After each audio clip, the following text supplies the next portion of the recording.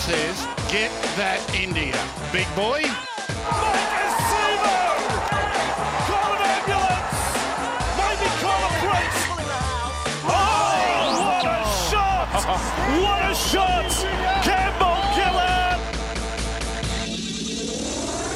Hello and welcome back to another edition of the Tip Sheet Podcast. As always, I'm your host, John, also known as 4020. Joining me to preview all the Round 10 action, magic round, as it were, is my good mate, Sixties. How you doing, big fella? Mate, I'm doing really well, and just a quick shout out to our listeners because we're always amazed with the great following and the people that get in touch about the podcast. So thank you to everyone for listening and for giving us a bit of feedback. Big weekend for us, even though we haven't got rugby league happening in Sydney. Later today, you and I, we're heading out to Parramatta Golf Club for the BGA Golf Day that's sponsored by Para League. So we're looking forward to the luncheon there and catching up with some of the Eels legends and maybe some current staff that'll be out there on the day.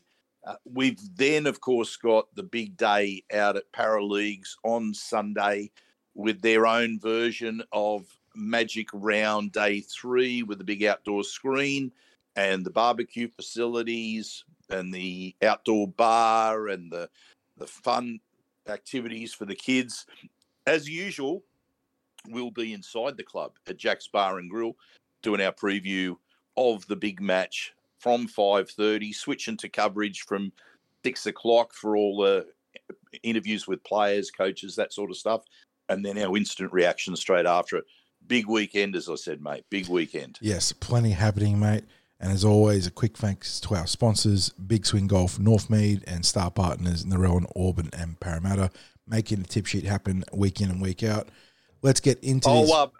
I should say, mate, hopefully any of the really casual golfers that are hitting the links today have maybe done their practice rounds at Big Swing Golf at Northmead. It would have been if an opportune time to hit the indoor course at Big Swing, tune up, and then get out to the actual links and nail those holes.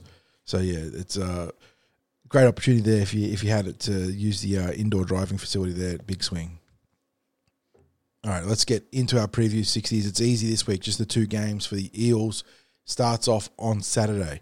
3 o'clock PM kickoff, out at North Sydney Oval as part of New South Wales Cup's sort of mini magic round. They've got a battery of games at North Sydney Oval, a battery of games at, I believe, Blacktown now. It was initially going to be, I can't remember the original venue, but they changed it. Ironbark, a.k.a. Redfern Oval. They've been replaced or moved. But in this particular venue, this particular game, the Eels take on the Western Suburbs Magpies. Eels looking to build off a big win over the Newcastle Knights in this grade 60s after a couple of tough outings against the Warriors and Bulldogs in particular. Eels shape up like this at fullback. Dejan Arce on the wings. You've got Isaac Lumilumi and Chris Tupou. Sean Russell drops out of the NRL team where he'll play in the centres in Cup. He's joined in the centres by Zach Sini, Jordan Rankin and Jake Alpha at the halves. Offa Hickey, Ogden, Jirama Masia at the two bookends. Ogden, obviously, unfortunately, a victim of troops coming back into the NRL in the shape of Ryan Madison. Manny Luke is a dummy half. Matt Dury, Jack Murchie, and Luca Moretti, the back rowers. On the interchange, Jaden Yates, Tony Matelli, Tavita Taumapenu, and the big hyphen, Jonte Jr., Betham Meza, the lone Jersey Flag player coming up with their bye. They're taking on the Western Suburbs Magpies, Dane Laurie, Will Smith. It's Sean Blaw. I think that's I think Mania Cherrington's played a little bit of NRL too, but they're a team very short on NRL experience and not too many big names there. If I just check the New South Wales Rugby League ladder, the Magpies are actually in the ahead of the Eels. So they're at 5 wins and 3 losses. The Parramatta's 4 wins, 4 losses, and a draw. So this is actually a pretty important game for the Eels to get under their belts, and they did beat them a couple of weeks back, 10-6, in a very, very ugly game. It was an ugly game, and I should correct myself on the comment before about no football in Sydney. I meant no NRL in Sydney, but of course we have the lower grades. We've had the city versus country matches taking place this week. So, yes, there is footy to get out there and watch. Just no NRL senior football that's out there. But yes, it did surprise a bit to see that the West Magpies were ahead of the Eels on the ladder, and they've had some good wins lately. So, I guess it's one of those instances where a team that's the feeder team for the main NRL side has been performing as a unit. I don't know that there's too many players that are necessarily putting the pressure on the first grade team, but they're functioning as a unit. And there's, you mentioned a couple of names there that we are familiar with. It's interesting that Will Smith hasn't been able to put pressure on to come off the bench. Yeah, he seems like a great fit for the West Tigers off the interchange, and a guy that can play across the back line in the halves, dummy half, lock forward. That's a pretty valuable commodity, but for whatever reason, he's sort of languishing in reserve grade. What's your take on Sean Bloor too, 40? Because he was someone that I always had quite a lot of time for when he was coming through at Penrith, and then he had that famous blow up with was it Nathan Brown? Yeah, he had that sort of 2-minute skirmish with Nathan Brown that really catapulted him into the spotlight. But then I think some middling form and some bad luck of injury sort of set him back, and I don't think he's been able to gain any traction since. So it's just that combination of struggling for form, but struggling for form because of injuries too. So I think the talent's there. Yeah, and West Tigers, when you're down on your luck as a player, the West Tigers are not a great place to be given their struggles on the macro level as a team. Yeah, the support absolutely networks, true. The support networks to get through it aren't really there. But talking about struggles as a team, the Eels have had the most bizarre up and down season in New South Wales Cup that I can recall. We're talking about wildly fluctuating form. Yes. Wildly fluctuating form. They had a run of really good matches after dropping the first two matches of the year. But one of those early matches was against the Jets where they just got absolutely towed up.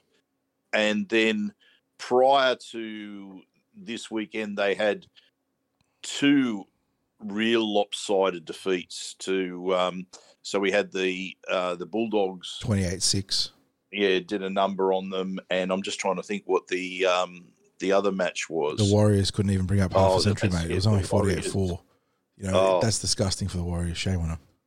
Yeah, and the Eels obviously having to travel for an early morning Sunday game over in Auckland with a lot of troops out because of the Darwin week that was there. They had a couple of guys racing back to be there, but between passports and that, there was a reserve grade team essentially, and they got pumped. Yeah, but then they bounced back. I think that the players that did go across were deeply, deeply disappointed in their own performances. So thankfully we saw a major bounce back, albeit against the bottom place Newcastle team in the New South Wales Cup, but they did what they needed to do against them. So it's all very well for any critics to say, "Oh, look at the Knights' form this year.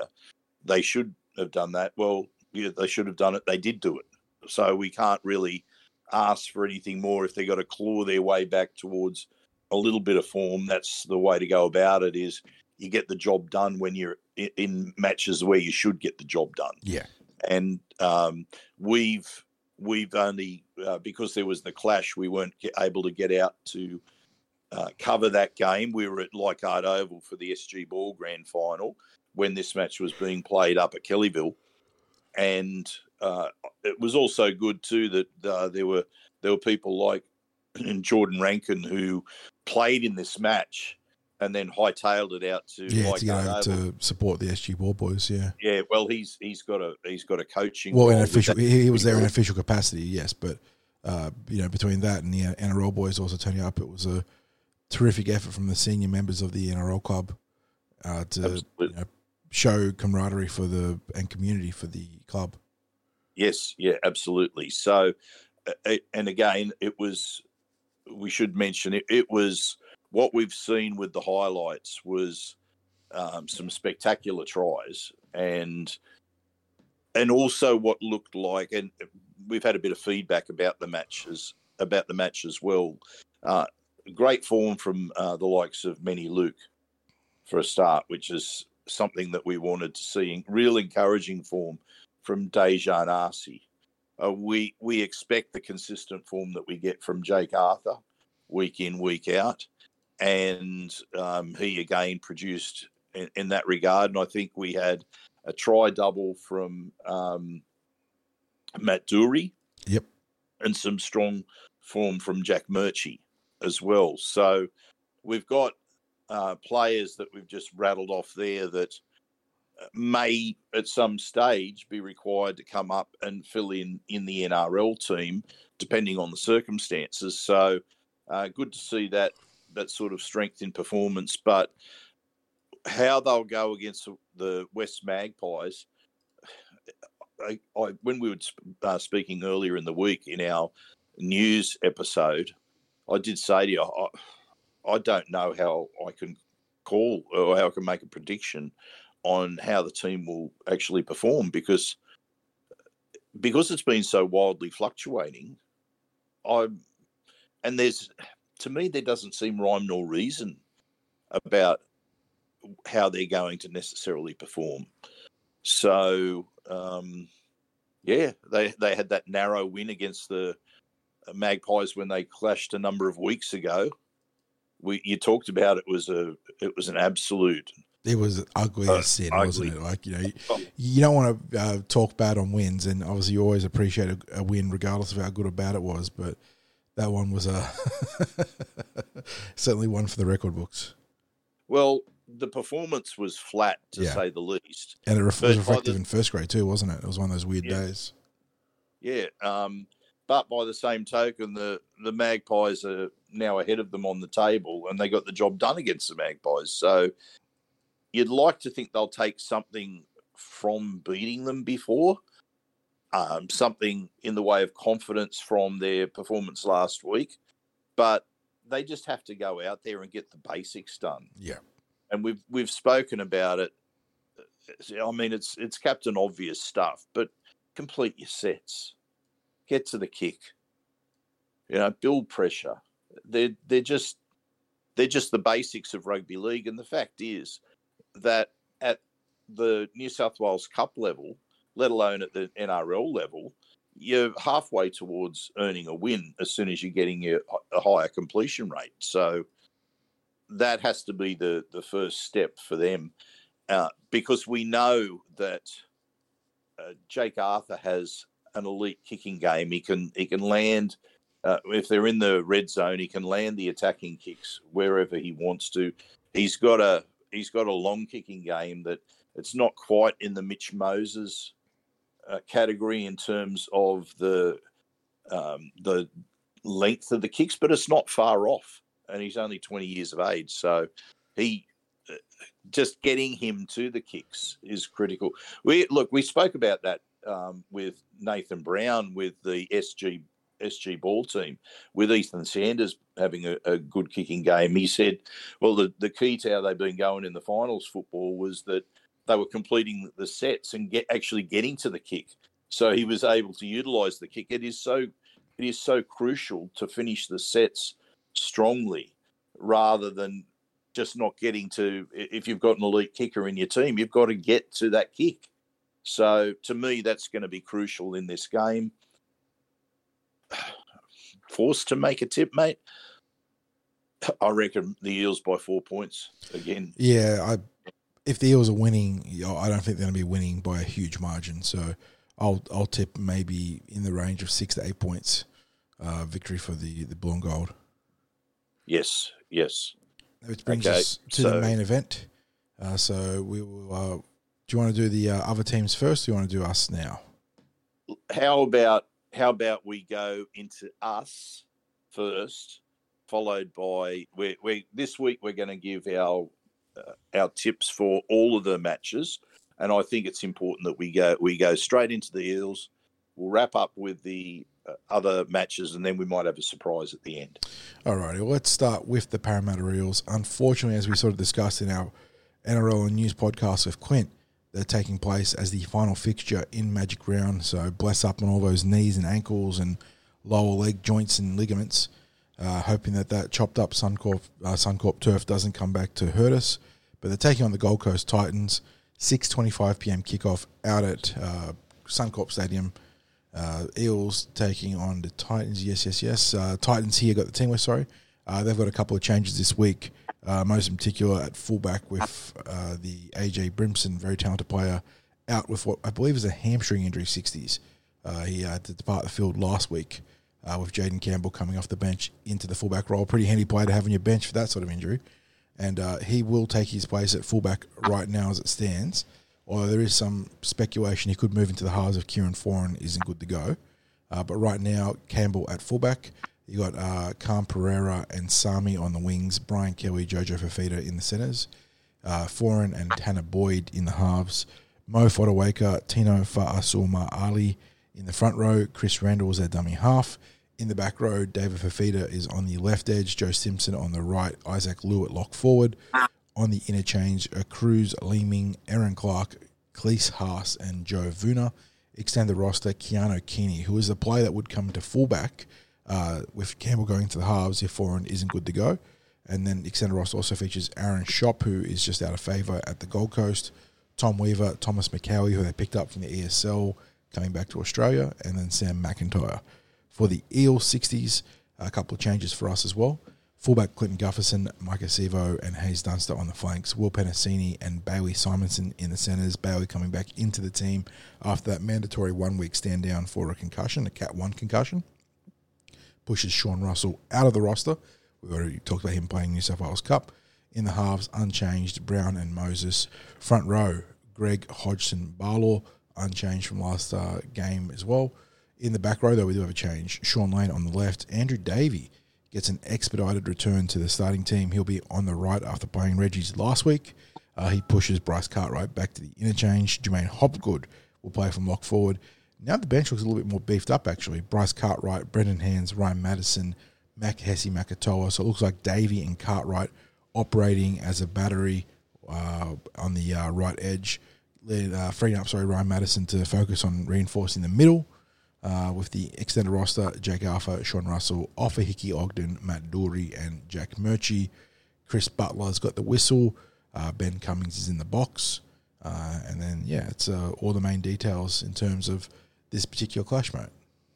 Yeah, it'd be interesting to see, are they going to take a fresh reserve up there, or are they going to rely on someone that plays on Saturday and then gets flying up there Sunday morning to be the fresh reserve, the concussion sub?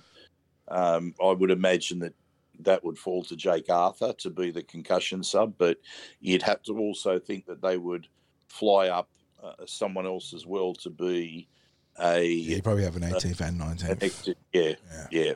You don't want to be interstate with limited options if someone has an issue in warm-ups or something happens before the game and you just don't have time to get anyone up there. So, mate, as you were going through the Gold Coast team, I was thinking strike player. So. Yeah, you can see why they can explode out in the first half to big leads, and also why they can fade out in the second half, because if one of those or any number of those strike players gets hot, they can really cause an offensive torrent of points. But on the flip side, when things get a little bit tougher and tighter, they just don't have the consistency for the roster to be able to stand shoulder to shoulder. Yeah. So can you run through their bench for us again? So you got Leeming, Clark, Haas, and Vuna. All young players, I'm pretty certain. Aaron Clark, of course, one time he was in our system but never got a chance to actually play for us. We recruited him as a young lad and he ended up staying in New Zealand and then made his way to the Gold Coast Titans, obviously. So they've actually got two players who are effectively dummy halves I like Aaron Clark's now and Leeming, a bit more of a utility. Yeah, he plays a bit of lock forward as well now, with that that sort of trend towards ball playing lock forwards. But yeah, Leeming and Clark give him that extended coverage at dummy half, and then you've got Cleese Haas, who is a young back rower, who I believe is related to Payne Haas, if I'm not mistaken. Is he his younger brother or cousin? I'm not sure. Nephew of Mark Tafua. Maybe I'm wrong. But yeah, so he's a 21-year-old back rower, and then you got Joe Vuna rounding out the interchange, and he's a 24-year-old. What does he play? Second row as well, yeah. So yeah, it's certainly not the highest profile interchange roster, but you contrast that against Campbell, who's obviously an exciting young fullback. Cam Pereira is a very impressive young prospect that's got a nose for the try line. Philip Sami's in great touch 60s. He's wreaking all sorts of havoc out there on the edges. And then in the forwards, Fodawaker, Fa'a, Suama Ali, and Fafita, a fearsome triumvirate of forwards. And guys like sort of Stimson and Lou, I suppose, provide more of the consistency. But yeah, like I said, you can see why the Gold Coast are capable of these, explosions of point scoring. The question will be... Sorry, you say? Sorry, continue. I was saying the question will be how much can the Eels inhibit that, opening flurry and then, get into their own groove and put on their own amount of pressure. Well, I'll get onto that in a moment, but we haven't touched on the fact that Leeming from the Gold Coast would be the only player, probably in the history of the NRL, to come from the kingdom of Eswatini, which was formerly Swaziland. So that's where he was born. So he's of African heritage, and of course went to the ended up playing rugby league in the Super League. Yeah. And now is in the NRL. But talk about the multiculturalism of the NRL coming to the fore there. Someone from Eswatini, it's quite remarkable. So, and he's 27 years of age too. So he's not what you'd call a youngster. He's had a long time in the Super League over there, and he's decided to chance his hand over here in the NRL. It's almost, I guess, in one sense, it's almost akin to those late debuts you see from the likes of Andy Davies, who debuted at like 27, 28, whatever the age was by the time he finally got his NRL debut with the Eels. So, and there's been a couple of others in more recent times that have debuted later in life. It's and as I said, although he was playing top grade rugby league over in the UK, just to see someone chance their hand like Andrew Davey did with coming down from Queensland and having that long history of football in the Queensland Cup, chancing his hand in the NRL, because you've got to completely uproot your life that you have. And so someone at 27 uprooting a life over in England, going across the world, absolutely no guarantee of playing first grade. No guarantee of playing first grade. Not when you've got players ahead of you that have played in that dummy half position, and he's still coming off the bench, and he's coming off the bench when they had the likes, as we said, of Aaron Clark, who would have been ahead of him in terms of local experience coming off and playing at dummy half, as well as Tanner Boyd, who has now switched to the halves, but he would have been as well a dummy half option for the Gold Coast Titans. So he's certainly, theoretically, the great unknown as to whether he was going to get any NRL time whatsoever. So, yeah, interesting sidelight there. So, mate, as to what sort of threat the Gold Coast posed to the Eels, I think we've won something like the last 7 or 8. Yeah, and it's actually, row? so I think we won the last 7 in a row, and it's actually tipped our historic win rate against the Titans in Parramatta's favour, 12 wins to their 11, which is kind of hard to believe that we'd had that many struggles against them. But when you think back to those early days, I think they had a lot of scrappy wins against us. And they, they managed to get out to, so we had 3 losses in a row at the start, and then we famously beat them in that 09 final. Then we had another string of 3 losses from 2012 to 2013, which is no shock given how bad we were.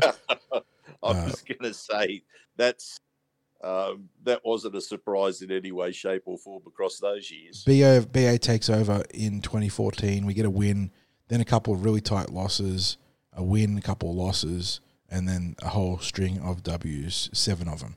So that tips the historical win data in Parramatta's favour. And then the other thing I suppose to consider is Magic Round as a whole. How's it treated the Parramatta Eels? And in inception, we don't really talk about it, but that was the year that the Melbourne Storm put 64 on us.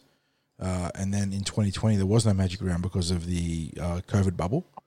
And then 21, the Eels, which was Jake Arthur's debut game, if I'm not mistaken, 60s. Against the Warriors. Against the Warriors, 34-18. And then last year we lost in a thriller against the Roosters, 31-24. That was actually a pretty, as far as losses go, a fairly entertaining game. And then that brings us to this year against the Titans. So on historic form, loss, win, loss, we're due for a W. But yeah, the Titans are a very difficult team to evaluate this year. They've been guilty of big-time second-half fades. We saw last week against Manly, they were able to make an attitude adjustment when it looked like that the dominoes were going to fall against them once again. They sucked it up, sucked it in, and managed to get the win. But the week before was the Dolphins game, and that one was a brutal collapse in the second half. I think what I'm guarded against is the Eels playing anything that resembles touch football against the Titans. Which is what we were guilty of round 1 last year.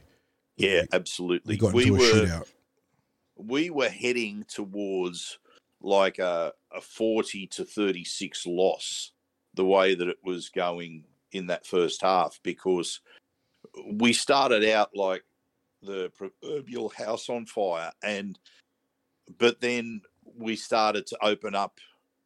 Our defence started to open up as well, and it seemed like we were going try for try. And what was it, a 6-point margin at halftime from memories, or was it closer? But I just remember sitting there thinking, this is not what I want to see today. I don't want to see the Eels playing that type of touch football that was on display. And at the time, that was when Jake Arthur was on the bench, and I think he had to come on in the halves. And was Dylan Brown moved out to centre? Yeah, Sean Russell got the rib injury.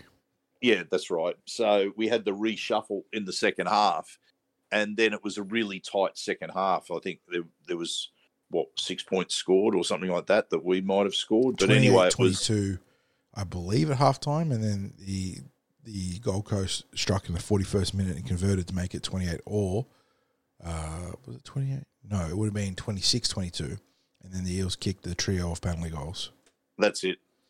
Yeah. So I knew that there was the penalty goals, the 6 points there, but it was, to be honest, I was happy when Jake Arthur came on and they just played it tight. Like he kept working the play back towards the middle. And I thought, I was glad that we got into the grind with the play against the Titans. And so I'm wondering, again, that Parramatta football that we prefer, which is just drive through the middle, win that part of the field first, lay the platform, and we're going to, I'm trotting out rugby league cliches here, but it's they're just cliches for a reason. Yes, it's always fun to make fun of rugby league idioms, cliches, all those sort of things. But the reason why you talk about building a platform, going set for set, getting into the grind, is because these are things that tend to trend towards victory in a given contest. Yeah, and especially with the team structure that the Eels have, which is that when we generate the space through the forwards, getting the defence marching backwards, that's when the likes of Moses and Dylan Brown and Clint Gutherson are at their best, because they get that extra room to do something, and they have the middle of the ruck backpedaling, and they can Moses can unleash one of those runs just on the edge of the ruck where his acceleration comes to the fore, because he loves that tired defence. Yes. He might just, sometimes he might drift a little bit and then accelerate. Other times he just takes off like beside the ruck, and next thing he's through on the other side.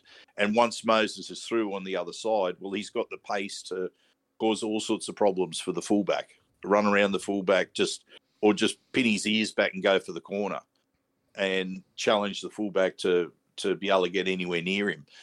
But we need that middle to be won. And we saw last week that the Newcastle defensive line became quite passive. They were standing on their heels and waiting for the Eels to come to them. Now, it's a fair call that maybe the Knights were ready for their holiday.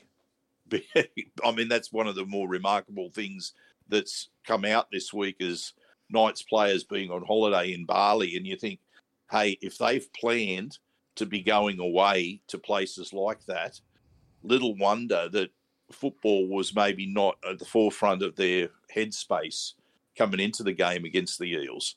It's like the average worker who's checked out on the Thursday or Friday before their trip to somewhere. Yeah. So look, as I said, it's fair call to say that the Eels were playing against a very passive line, but my goodness, the likes of Ogden and Makatoa, especially when they came on, they were coming off the back fence. There's another cliche for you, but they were. The mobility and the power in their runs, they were getting that first 10 metres almost unchallenged for a start. So they had a head of steam by the time that first defender was coming to them. In contrast, Wiremu Greg, that leg drive, once he hit contact, was I was quite surprised that his post-contact meters weren't higher than what they were at the end of the game. But it seems like the more game time that he's getting, the better. So he's obviously not up in Reg's class of player just at the moment. But if they can get that job done through the middle, then I think looking at the Gold Coast have that those flashy sort of players that look like they're capable of doing anything, their back line. But we know that defensively, when they fall out of the zone, they fall out in a big way. And I think if we get the basics done well, then we let the points take care of themselves after that. And I don't think we can. I don't think we can be thinking about last week's scoreline in any way. I don't think the players can afford to be thinking about the Gold Coast's collapse the previous week. They just have to be treating them with respect right from the start and go about playing Parramatta footy the best way that they can. It's an interesting game in the macro scope of the season too, because getting a beat on Parramatta's form has been difficult. We've had obviously the good win against Penrith, which is really the flagship win of the season so far, but a difficult loss against the Roosters in which we had a couple of sin bins that meant that it was never really a contest. A very lethargic win over the West Tigers. A good but unpolished win against the Bulldogs, followed up by a rough 5-day turnaround to Darwin where we played an awful opening 40 minutes and then still somehow nearly made a run at them where we should have had that two-man advantage at one point, which was then backed up into what was essentially a training run against Newcastle. The Eels' draw has been so bizarre in terms of versing opponents in inopportune times, good teams coming off buys, or 5-day turnarounds in the case of the Brisbane Broncos. So it's been very difficult to get a real beat on how the Eels are travelling. This might be the first game where there's some normalcy, I suppose, about approaching their opponents and be able to, get a finger on the pulse of how they're travelling. And even then, it's the last game of Magic Rounds. We've got the turf concerns, but I'm putting them to the side for the moment. There's been a 7-day turnaround, or plus 7-day turnaround for the Eels against from the Newcastle game to this one, so they've got a chance to be fit and rested. And I hope that gets them in the right space mentally and physically to get Parramatta football well and truly underway this season. One of the interesting things with this year compared to last year is last year we kept enough wins rolling along that we started out in the top 8 and we continued along, and eventually, of course, were able to work our way into the top 4. But there was fluctuating form last year. It was wildly fluctuating, almost like the Reggies this year, where we had games where it was fair to say that the performances were phoned in.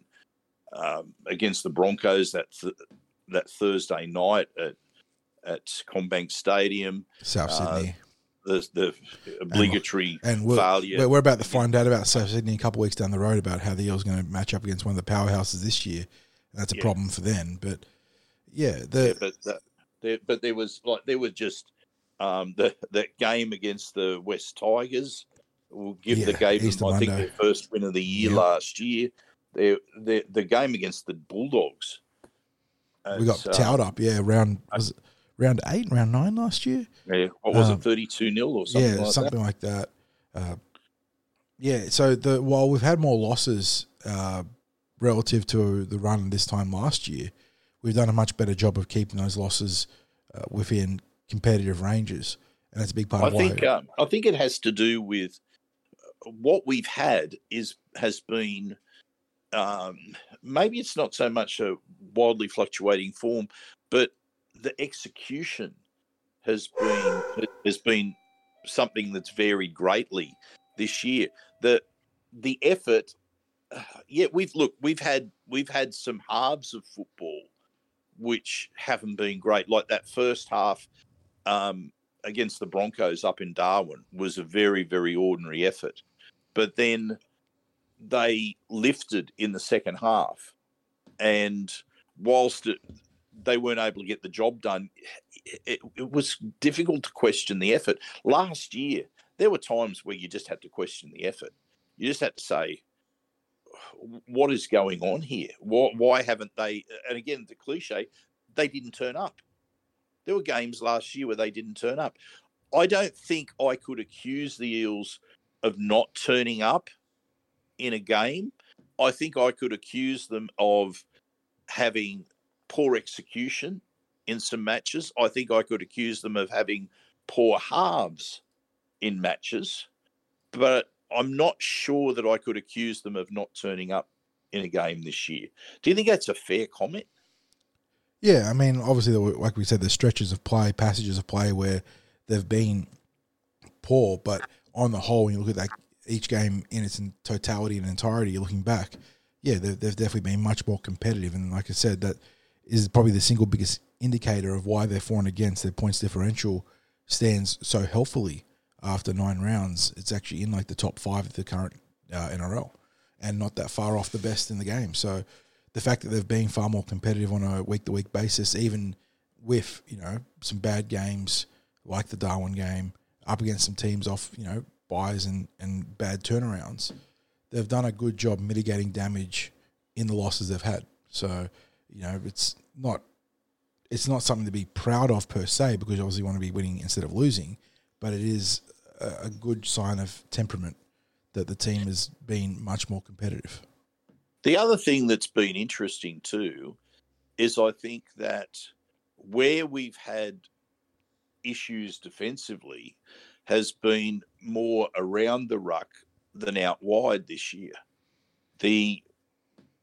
It's been well documented that Josh Hodgson has had issues with his defence, but by the same token, so has Jermaine Hopgood. So you're talking about 2 players in the middle that have missed more tackles than ideally than what they'd like. And then there was that terrific article was at the Rugby League Eye Test Mm-hmm.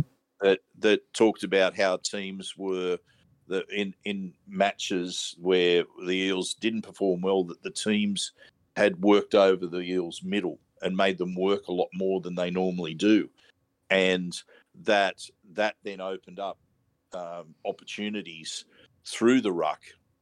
And I was thinking last week and watching the Knights attempting to break the Eels' line, and you had a number of missed tackles, like Sean Russell, I think was 7 or 8 missed tackles, something like that. But the way that the Eels slid and scrambled said a lot about the defensive resolve that was out there and the systems that they've got working. I think it's fair to say we're now operating on that slide system, the compressed defence but sliding, whereas last year it seemed more that there was a jam that was happening and teams were getting around the outside. And they made that transition later in the season to a slide defense. Yes. Yeah, absolutely. And I remember last year when there was a lot of criticism for the Eels' defence and they weren't doing anything to fix it. And I said, no, they are. Like I'm watching them at training now working on a slide defence, and there were just instances where the team or the players might fall out of their system, and it took a little while for them to become comfortable in that slide defence. But I watched them really working on that, and I think it's quite effective at the moment. Mind you, when you've got a player of Dylan Brown's defensive qualities that's defending out wide, he cleaned up a lot last week, didn't he? Oh, Dill was just relentless in that regard, and it's not to be slept on, but Mitch uses his speed very well to provide massive cover support for his outside men on the right edge too. Yeah, and I think that's a very good point that you make about Mitch Moses, because he is a really brave defender. The number of big men that they run at Mitch Moses, and he makes I should really dig into the stat on this, but he seems to make a lot of one-on-one tackles. And even where he ends up credited with a miss, he's done the job of taking the momentum out of the run. And there's as far as his defensive work is concerned, he was maligned as a player for his defence before he came to the Eels. And I have all the confidence in the world in Mitch Moses. If you compare him to the way some other halfbacks in the NRL defend, and dare I say it, if we think back to the days where Chris Sandow was night and day difference. Yeah, it's you. I've got all the confidence in the world, even if, as I said, even if there's tackles where Mitch will miss it, I know that he's gone into that tackle giving everything that he's absolutely got, and there's a good chance that even if he ends up credited with a miss, that he's effectively shut down what was coming his way. So, and as you said, a big part of that has to do with his speed, where he's able to get across quickly and cover those sorts of shifts, like you see the South Sydney sort of shift of the ball. But, then again, you said that big test is going to come against South Sydney. A couple of weeks down the road. So maybe I shouldn't speak too early. So, mate, so I guess getting back to this game specifically, Reg is obviously a big out. How many minutes that we get out of Woody? He seems to be getting extra minutes every week. Yeah, the Brad Alpha is clearly trusting him with more and more of a workload, especially in the absence of Reg. But now we have Ryan Madison looking to be deployed in a specialist middle role, so that also changes the equation this week. Yeah, and I think it's not lost that Andrew Davey has come in.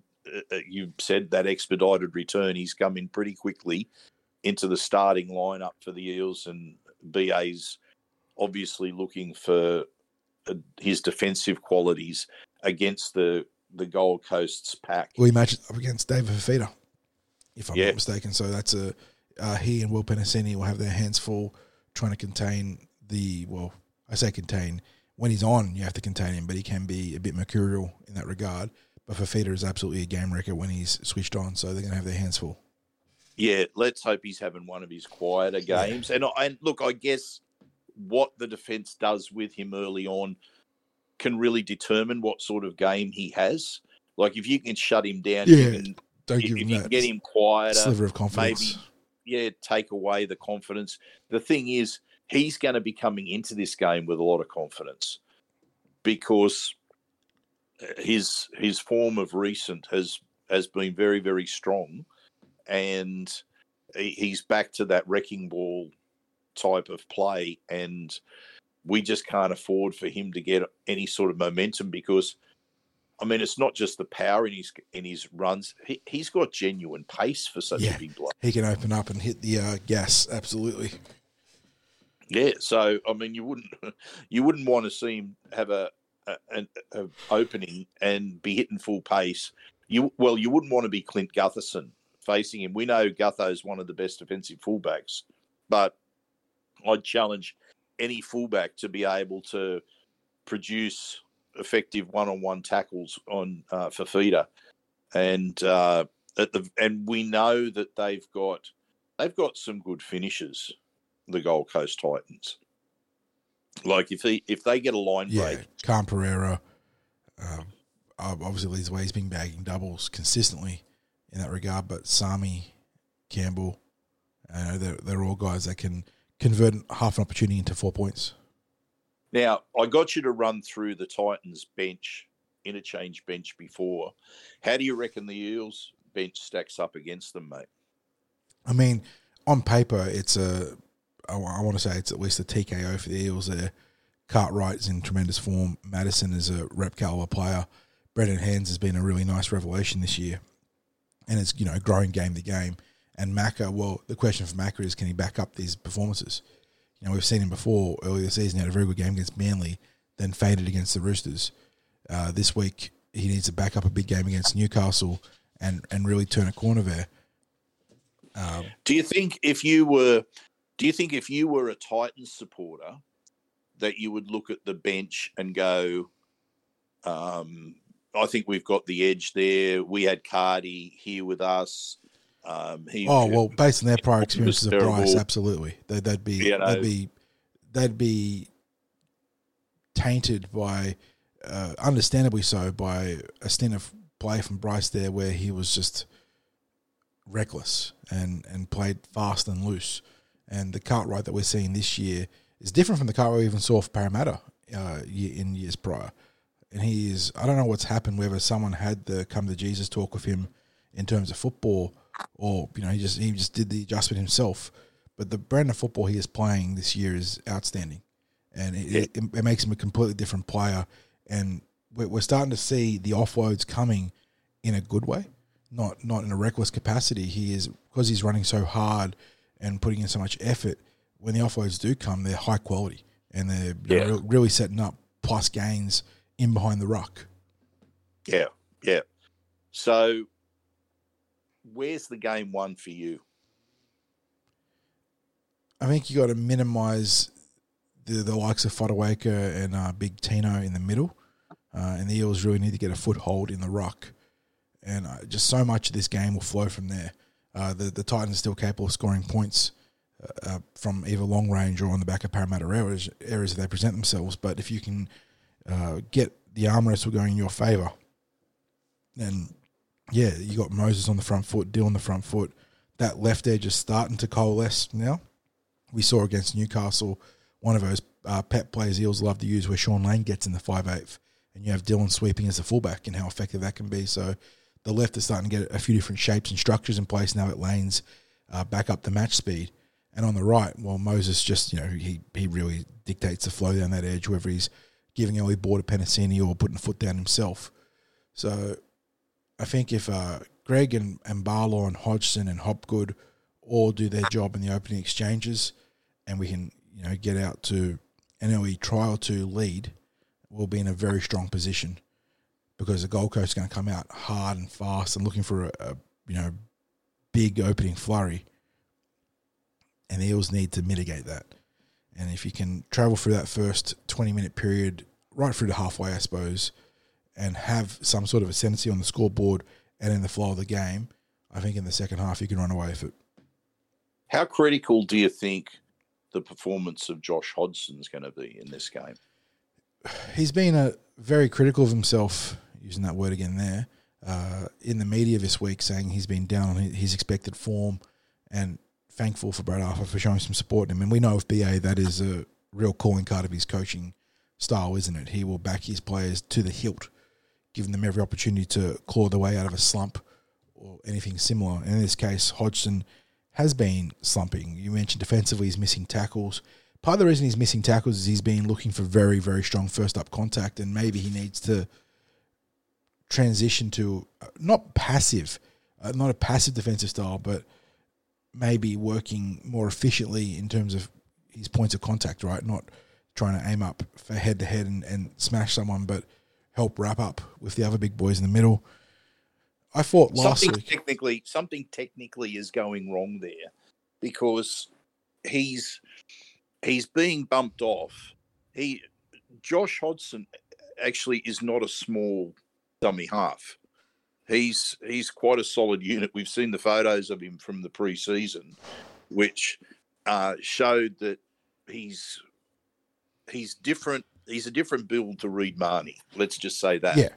And look, Reid has his defensive issues. He's probably right up there in terms of missed tackles. With whilst there's been criticism of Hodgson, Marnie's probably at least up there as well in the number of missed tackles. But as you say, he looks like he's going for the bigger contact, and he's getting bumped off. And that can happen when you've got a bigger body against you. I said he's not a small body, but he's not as big as the props and the second rowers that are running at him, and he's getting bumped off. And then there's other times where he just looks like he's gassed, and he seems slightly out of position. And in that regard, I think BA can probably be a little bit more aggressive about rotating his dummy halves. Getting hands in maybe a set or two earlier when he thinks he needs to get him in, to keep Hodgson fresher, both in terms of those initial defensive lapses and then just get him fresher for a second stint on the field. I fought against Newcastle, and again, it's hard to pass how effective it will be for his confidence, given that Newcastle were not there mentally. But he was more effective in offense in that first stint. He was distributing the ball pretty cleanly and had a couple of early try assists that, again, the defense was pretty soft. But I agree. I thought his first stint against Newcastle was arguably his most consistent, his best form for the year out there. His second stint, he pulled the trigger on a couple of kicks. And that's where I was going. I think offensively the best thing he can do is just put the kick away. At least if it's a called shot and it's the kick from dummy half where there is a calibrated chaser, I'm okay with that. But there was one against Newcastle where there was some offloads and some second phase play that sort of had the Eels meandering around in front of the uprights, and I think he was on tackle 3, and he decided he was just going to kick ahead, and those ones just can go away. That looked like the play of an inexperienced footballer. Yeah, that at that moment it was almost, I won't say it was a panic play, but it was almost like, oh, what am I going to do here? I'll kick it. I'll kick it. Yeah, not okay. Let's settle the play down, which you'd expect from a senior player. Let's settle the play down. Let's take the tackle, and let's recalibrate where we're at. We're in complete control in this match. We don't need to do anything flashy here. But I think I've maintained that his confidence has been down. That he's feeling that he's been. As harsh as the critics have been against him, I think he's probably the sort of player who'd be his own harshest critic. Mm-hmm. And I think that's been the more that the season's gone on, the more that's plagued his mind. And I think the players are getting around him in a big way.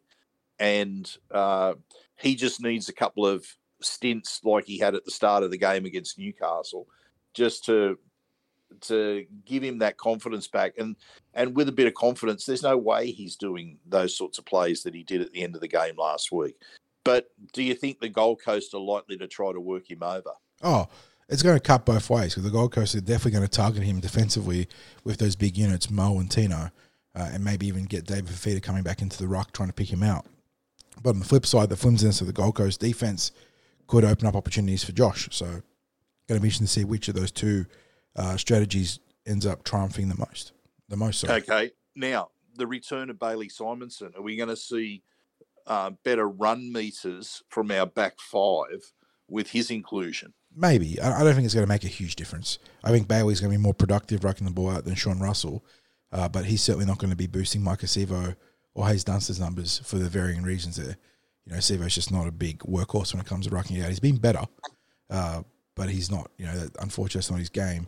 And Dunster has been working hard, but there's just an absolute ceiling on his ability to perform right now with that knee that he's trying to rehabilitate from.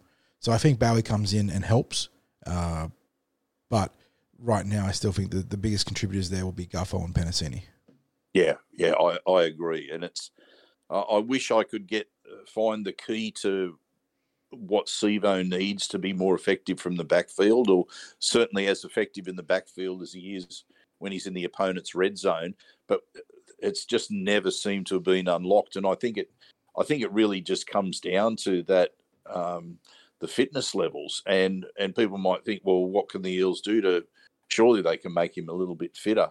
I think there's as much of a psychological issue in terms of that as anything else with Sevo. He's a power athlete, and I've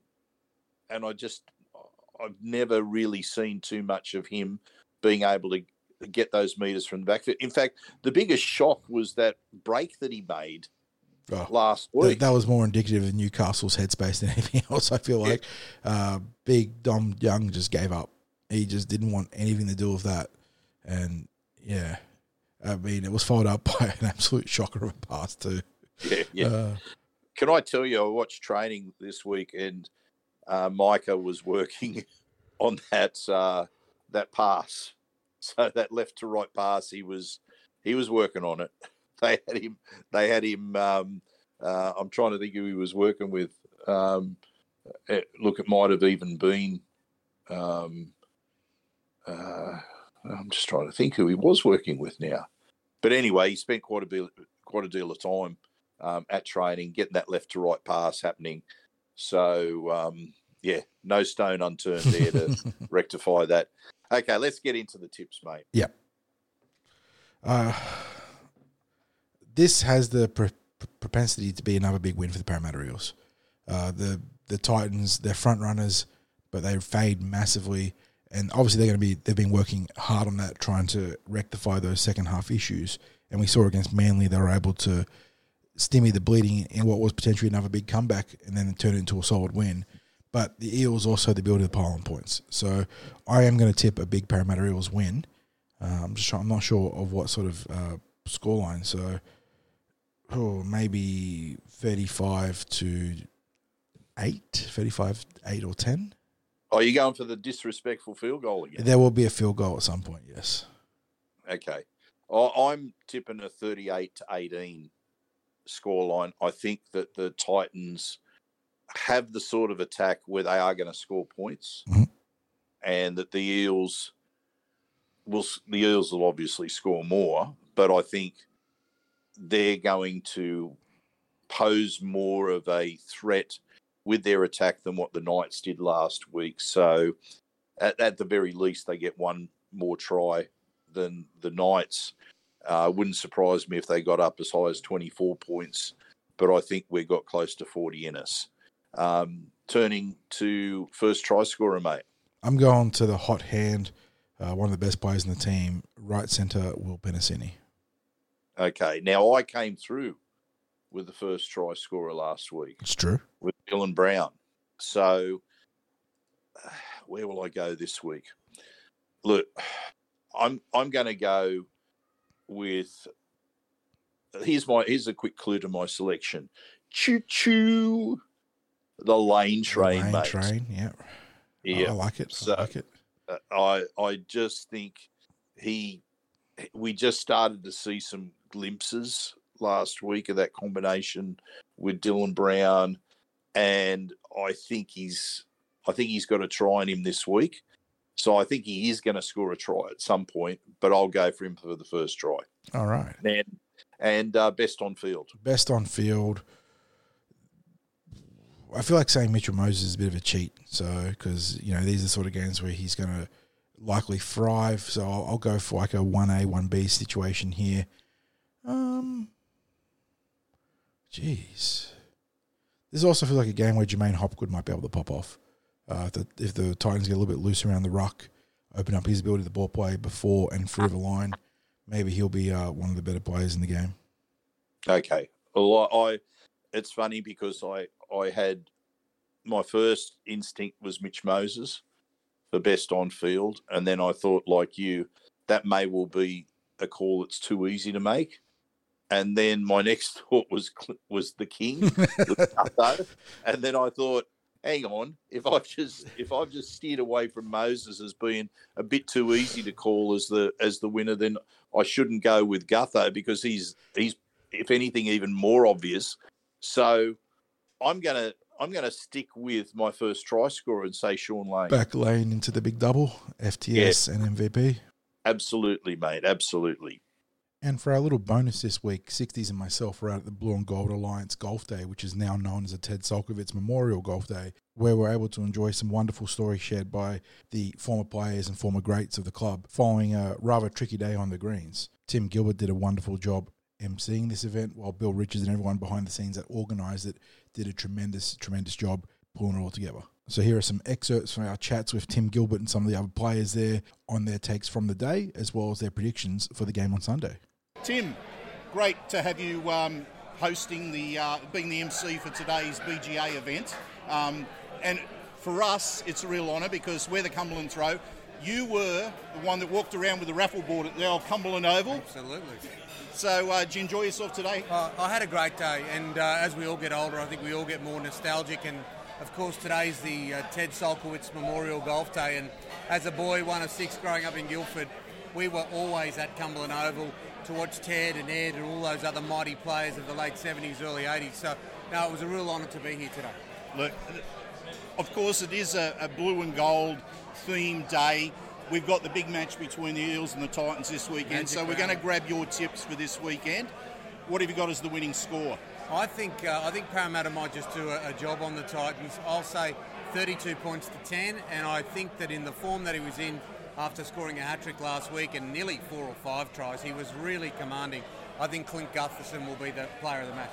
And first try scorer? First try scorer, let's say Gutho. Mate, it's been an honour. Nice to meet you. You too. And thanks for hosting Go today. the Cumberland Throw. Okay, we're here with the great Eric Gross Senior, Guru. Mate, how'd you enjoy the day? It was fantastic, mate. The weather was great. Everything was beautiful except for my game. My game was ordinary. I'm lucky I had a couple of good players in my team. So, mate, we've heard some great stories. I'm not sure what was the best. The married name for Brains' potential wife, or the story about the stray dog. But we'll have to leave that for people to guess. Yeah. But it was certainly a great day. The Blue and Gold Alliance, mate, what can you say about that as an organisation? It's really come together, hasn't it? And guys like Teddy Sulkowicz, when he was organising it, just brought it up bigger than what it has been.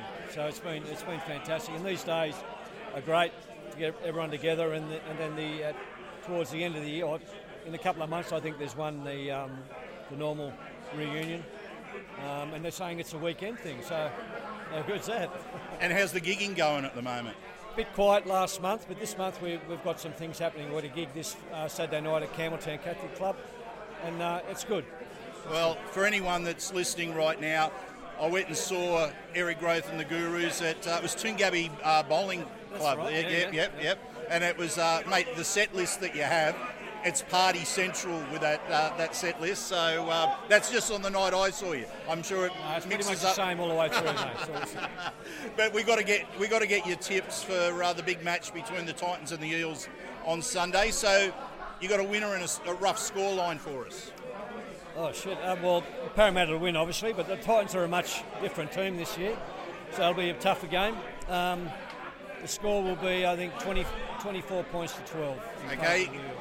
What about a first try scorer? Oh, jeez. We ask the tough questions here, mate. Yeah, absolutely. Mitchell Moses. Okay. Best on field? Mitchell Moses. There we go. Thanks, mate. No worries, my pleasure. Yeah. We're with the Blue and Gold Alliance President, Billy Richards. Bill, another fantastic day for the Blue and Gold Alliance. Certainly, Craig. It was a wonderful day. Great to see so many former players here today who have really embraced this day for Teddy and are passionate about their golf and getting together and celebrating and reconnecting with each other that they did last year. So it was fantastic. I was just saying to Guru that my highlight, certainly some of those stories, especially the stray dog story that Muggo told. That was a beauty. That was brilliant. That was absolutely brilliant.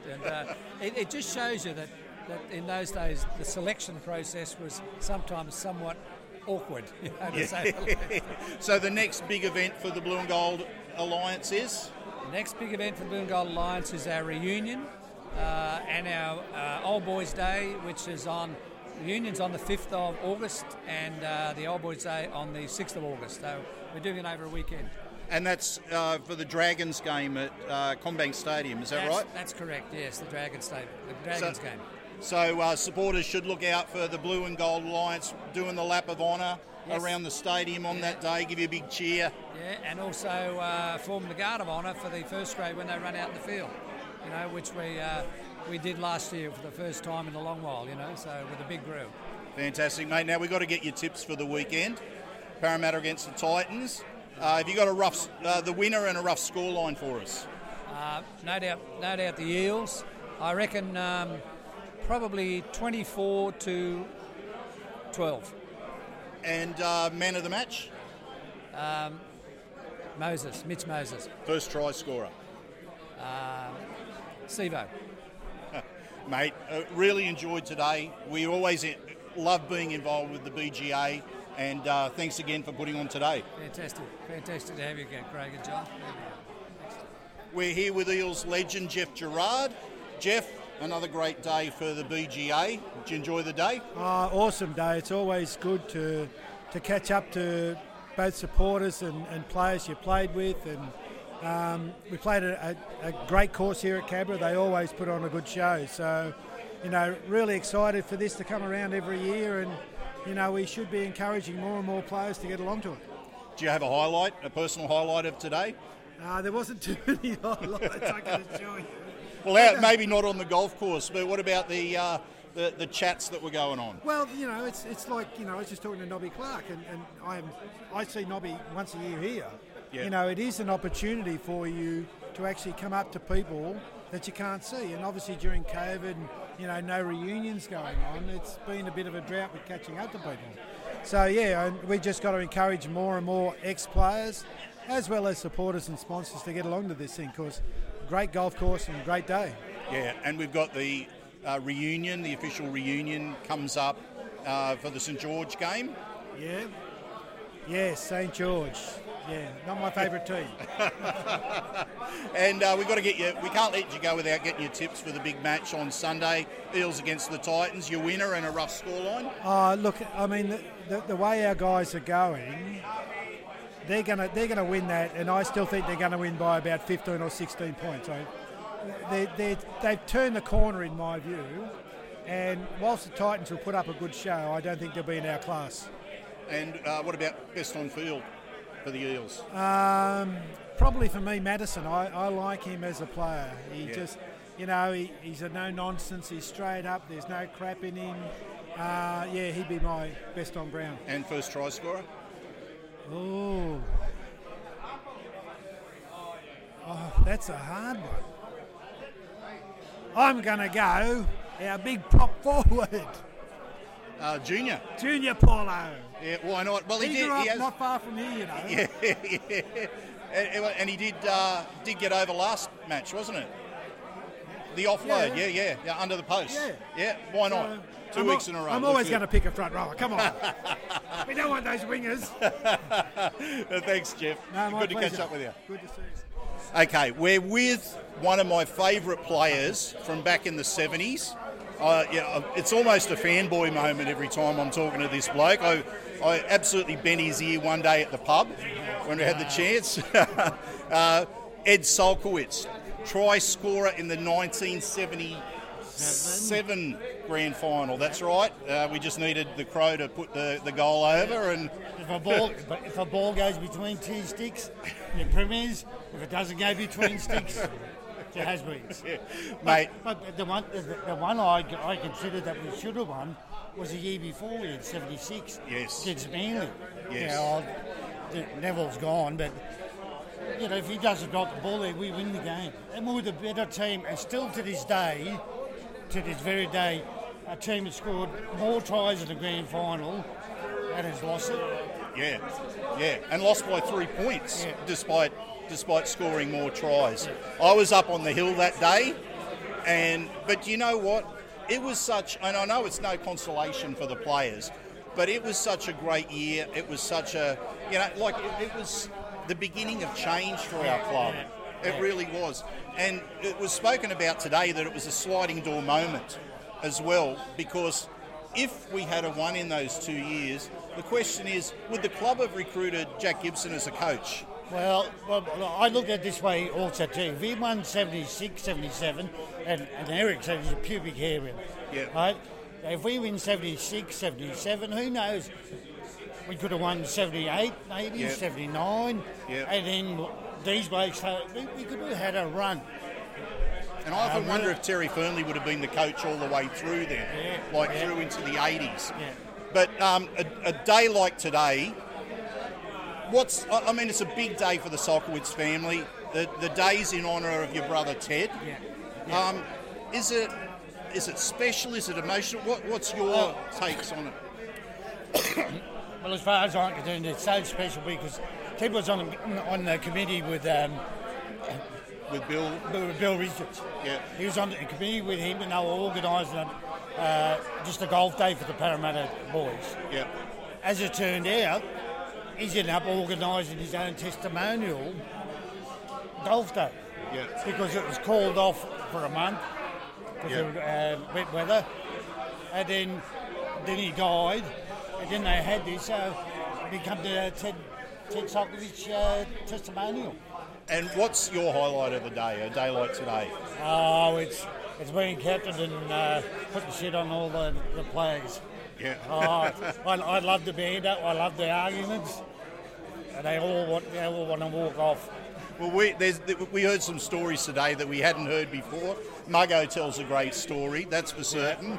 Now, we can't let you go without getting your tips on this weekend's game between the Eels and the Titans. What we're after, first of all, is your winner and a rough score for the match.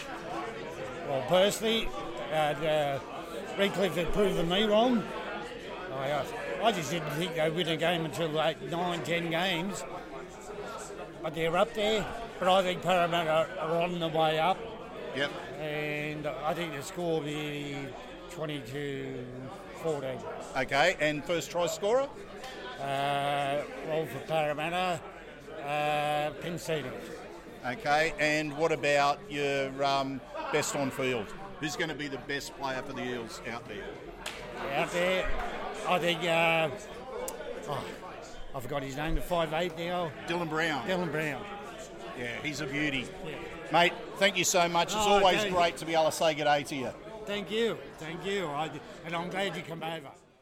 Hopefully you enjoyed those sounds and insights from the Ted Sulkowicz Memorial Golf Day. Thank you to everyone involved for taking their time to chat to myself and Craig. Let's get back to the regular podcast. And of course, there are still the 7 other games in Magic Round for us to blitz through with our Tip 60s. Round kicks off with a 6 o'clock p.m. start with the Bulldogs in 13th place taking on the Canberra Raiders in 11th. The Raiders having that last gasp but controversial win over the Dolphins. Canterbury finding some traction against the St. George Illawarra Dragons with the debut of Carl Owapu. How do you see this one, big fella? I think it's a win to the Raiders. I think the Bulldogs have a recent atrocious record either in Queensland or against the Raiders. I'm not sure exactly whether it's one or the other or both, but I thought that game against the Dragons last week, whilst entertaining, it wasn't high quality, no. No, it wasn't. It wasn't. I was waiting for whoever's going to stuff up in some way, and wouldn't you know, it was the Dragons that managed to find more stuff ups than the Bulldogs. So I'm going with the Raiders. I'll go Raiders too. Comfortably. Mm-hmm. Main event Friday night is, this is a bit of a slap in the face of Manly taking a home game to Suncorp to take on the Broncos. God, that's terrible scheduling. Manly did take this game to Brisbane before Magic Round, actually, didn't they? They played, so this is on them making their own work, I suppose, like the Eels and Darwin. But yeah, the 6th place Seagulls taking on the 1st place Broncos. Brisbane getting slapped around by the South Sydney Rabbitohs last week. Manly getting done in by the Titans. The Broncos, heavy favourites here, but have some cracks been exposed for the Ponies. Yeah, perhaps, but if I was a Manly supporter, I'd be up in arms as much as I've been up in arms with the Darwin Eels venture. I just don't see how they're in this scenario where they get to play one of their scheduled home games against the Broncos at Suncorp as part of Magic Round. It should have been coordinated in to be a Broncos home match. As it stands, then the Broncos get an extra. Yeah, the Broncos been an away team in this fixture is insane to me. Yeah, form dictates that it's the Broncos, and it's the Broncos easy. Yeah, I think the Broncos, but I wouldn't be surprised if there's at least a passage of play where Manly have them not on the hooks, but maybe asking some questions. But I'll tip the Broncos here too. That brings us to Saturday, big fella, where action kicks off at 3 o'clock with the Warriors hosting the Panthers. New Zealand being one of the more pleasant surprise packets this year, playing some fantastic team-oriented football. Penrith, well, their struggles are sliding a little bit under the radar. They did just drop a game against the West Tigers, and they're on the same amount of wins as the Parramatta Eels, 60s, and yet one team is treated as a premiership favourite, understandably so, but the other team is like, the Eels going to make the finals? So I don't know. Penrith are tracking very bizarrely this year. Yeah, there's...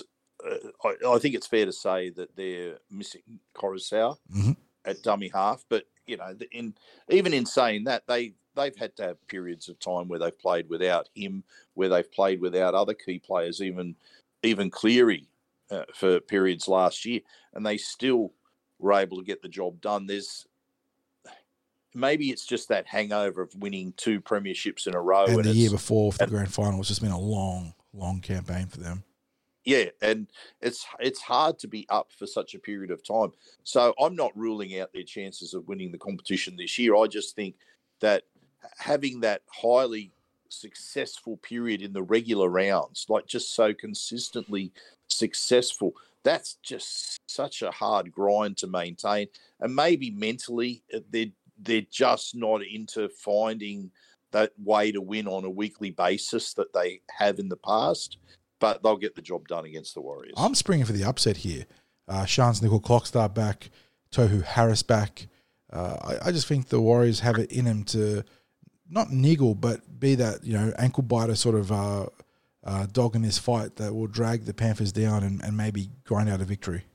Oh, I guess this will be the big pointer to where the Panthers' headspace is at, because I think they'll be deeply embarrassed by that loss to the Tigers. That is probably a factor that I didn't consider, is how much you're going to be bouncing back from that. But I'm going to back the Warriors here. Brings us to the compliment sandwich game here, the one that's stuck in between the two, the curtain raiser and the main event. It's the Sharks versus the Dolphins, 2v9.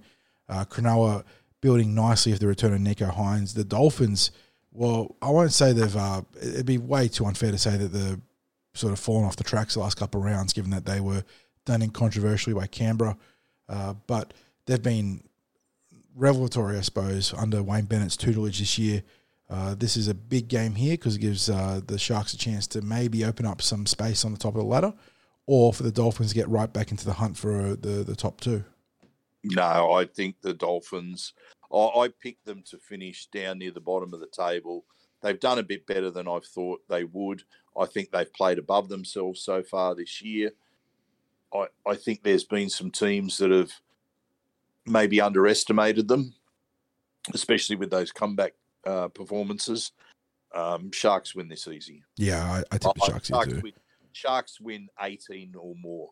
No Hamanuele is obviously a big out for the Sharks on the back of a hip drop tackle, I believe, but they get back Finucane, Tracy, a couple of players too, so they're looking in good shape. I definitely think the Sharks are the favourites here. Betting line reflects that. And then the big game to finish off Saturday night, Melbourne Storm in fourth, taking on the third place South Sydney Rabbitohs. The betting can't separate these two teams pretty much, but I think South deserve to be the favourites in this one. Yeah, it's arguable that this is a home game for the Storm up in Queensland.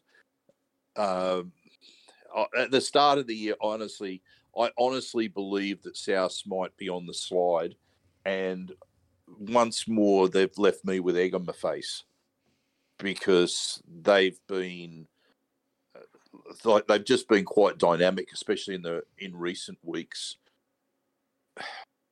But the Storm, mate, the Storm in Queensland. I have to go for the Storm in Queensland. I really do, because they made their home up in Queensland with COVID before it was really that bubble scenario, didn't they? And it was, and even after it came out, it was just. And wasn't Parramatta one of them like famous streaks they snapped was the Storm's dominance in Queensland? Yes, but they are just very, very comfortable playing up in Queensland. And they tend to match up pretty favourably against South Sydney historically. Yeah. I am going to tip the Rabbitohs here. I just think they've got so much momentum, but I would not be surprised to see Melbourne get up. Yeah, Storm by 6 for mine there. Then we get to Sunday. There's 2 games before the Parramatta Eels take the field, starting with the West Tigers and Dragons in what must be said is close to a spoon bowl at 1:50 p.m. So the Dragons... Imagine talking about a spoon bowl in, round 10? It's almost clear cut, isn't it? I mean, the Cowboys are thereabouts too, and we'll talk about them in the next match. But the Dragons are trending downwards and fast. They're dropping players, shifting key players around. The coach, he knows he's a dead man walking. Like they're literally doing entrance interviews for potential coaching candidates while he's trying to coach without having been sacked yet. Versus the West Tigers, who are appointing key recruitment staff against not even against the wishes of their head of football, but without even informing him that it's happening. So the Tigers obviously the last start winners against Penrith. Will that kickstart something for them? I don't know. Everyone's talking up Paul. I say Paul because Jareem Buller is just a young kid playing fullback, and every time they talk about him, it's young superstar Jareem Buller, putting unfair expectations on this kid that's got a couple of caps to his name, and trying to build him up so they can cut him down. There's a part of me that says, look, the common sense selection is that you've got the West Tigers on a bit of a high after their win last week, something that maybe you could argue they were building towards. And then you've got the Dragons, who must be right at the bottom of their psychological strengths. Yeah, they're cratering out. They are just, their confidence must be at an absolute low. And you think, surely the momentum, just from a mental perspective, is with the Tigers. And then you shock back into reality and you go, this is the Tigers. Yep. This is the team that, as you said, with the team starting to show that they've got something that they can offer, the off-field goes and makes an appointment without consultation. And it just, every now and again, that the organisation itself leaves you scratching your head. Like, if you're a Tigers supporter, you'd be beside yourself with some of the things that go on there. If they can isolate themselves from all the off-field crap that goes on around that club, they should get that job done. I'm going to select them, but nothing's going to surprise as an outcome. Genuine coin toss game for me, so I'll go for it with heads being Tigers, tails being Dragons. It's a Dragons win. Yeah, and I'm not going to argue with you. 17th versus 15th. And the different degrees of drama on both sides, on and off the field, nightmare tip. I mean, this season has been a tipper's nightmare. This is embryonic of it right here in this game, where which of the two poisons do you pick? Brings us to the penultimate game, the 5th place Sydney Roosters taking on one of the huge disappointments this year in the 16th place Cowboys, another team battling it out for the spoon right now. Roosters, almost unbackable favourites, $1.25 versus $4 for the Cowboys. And I got to say, I know that the Cowboys have had a decent game or two against the Roosters in recent years, but this should be a win and a big win for the Tricolours. If we play to form, then as you said, the Roosters get a massive win. The Cowboys are performing this year how I think a lot of people expected them to perform last year. Was last year an anomaly? All indicators right now are yes. The players who were standout performers last year are back to pre-2022 form. The breakout stars are barely a shadow of who they were. Yes, they've had some injury concerns, but if you were basing it on what they did last year, you'd say they are the biggest flop of the season thus far. Even for having the odd win here and there, they've just looked ordinary. They just really have. So Roosters easy. Yeah, Roosters in a canter. I suppose the only wild card here is the Victor Radley factor and whether he gets sin-binned one or multiple times, maybe opening the way for the Cowboys to be competitive. But yeah, they just look bereft of direction, listless. And that rounds out Magic Round, boys. No. I'm going to back the bye against the Knights. Because one of the crucial things about any matchup is that the team turns up to play. I was about to say it's going to be an understrength for Newcastle. The Knights aren't even in the country, so you got to back the bye in that one. Yeah. So the bye will just kick off, pick the ball up, and trot down the field. So game over. Yeah, Newcastle, how they actually handle this bye is going to be fascinating because they come out of this one and take on the Gold Coast Titans at home. So that's not a layup or gimme game, but given the way they play, the Titans could absolutely put a pacing on them on there too. So, yeah, very, very interesting. And for the Eels, they're on a road trip to the nation's capital next week, which we'll talk about obviously a week after this game. But yeah, got to get through the Titans first and got to get through this game without injury, equally importantly. So just a reminder as well, come into Parramatta Leagues Club, the home of the Eels, and join us for that match between pre-game, post-game coverage. So we'll be on about 5:30, 60s in the pre-game. Yeah, about 5:30 in Jack's Bar and Grill. So come in, grab a feed, have something to drink, listen to the footy talk. We'll switch over to the main coverage of the game, and then immediately post-game we'll in with our instant reaction. But what we will do for people who are always curious about this is that if there's any Eels players being interviewed or the coach being interviewed, that sort of thing, we'll switch to the broadcast to get any of the takes that are coming straight from the game. So that we'll have that mix of our takes plus obviously you want to hear from the coach and the players whenever that's covered in the broadcast. Yes, indeedy. So as always, thanks for tuning in and giving us a listen. Hope you enjoyed the extended preview coverage with some special guests there today. But we'll catch you on Sunday and in the next episode. Go you Eels.